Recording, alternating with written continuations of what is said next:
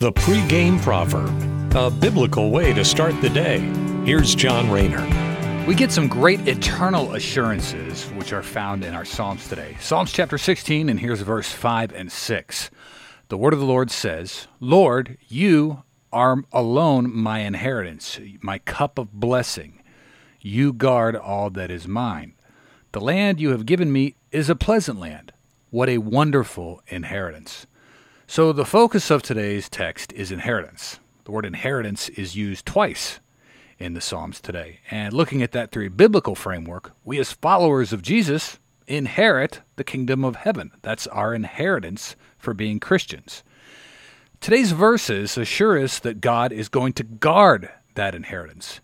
And we compare God's inheritance to an earthly inheritance, like land or money or cars that can be passed down to us from our parents when they die in a will. Well, those things can be taken away. We can lose them in a fire or have the IRS take them away or lose them in a court case or to some other relative. Those inheritances that we seem to put all our focus on, well, those are the ones that we can lose.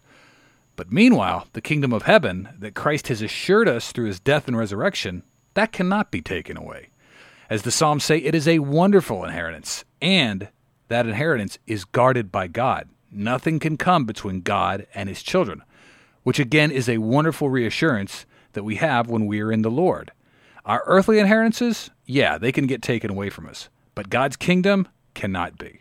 Thanks for listening. Have a great day. Take care, and God bless. The pregame proverb with John Rayner. Look for it on all podcast platforms and have it delivered to your smartphone. The pregame proverb, proud partners of The Bar, the Biblical and Reformed Podcast Network.